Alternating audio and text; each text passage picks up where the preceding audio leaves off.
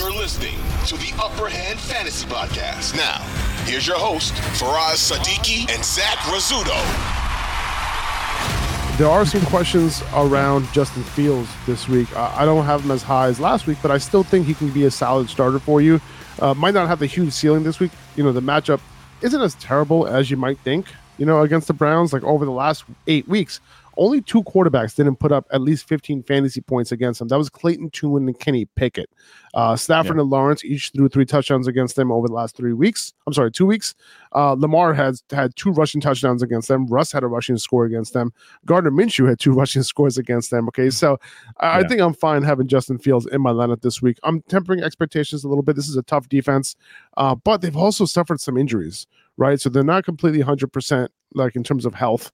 So I'm not overthinking it with Justin Fields this week. If this was the Cleveland Browns defense of a few weeks ago, maybe.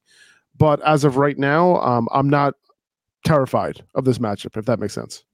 No, I'm not either. And you just look at the way that Justin Fields and DJ Moore have been connecting these past few weeks. And I think that's also something that I lean into when I look at how I'm going to rank them, because DJ Moore is making a huge difference for Justin Fields. He's looked very good these past few weeks. I'm not worried about Justin Fields. I know that the floor is going to be there with the rushing.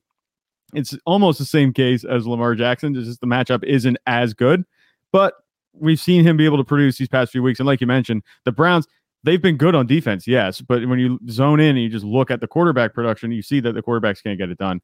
I have him as my QB9 this week.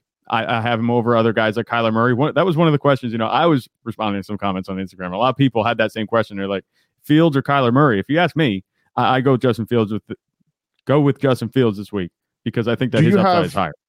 Do you have Justin Fields at 9 and Kyler Murray at 10? I have Kyler Murray at 11. I have Geno Smith at 10. 2400 Sports is an Odyssey company.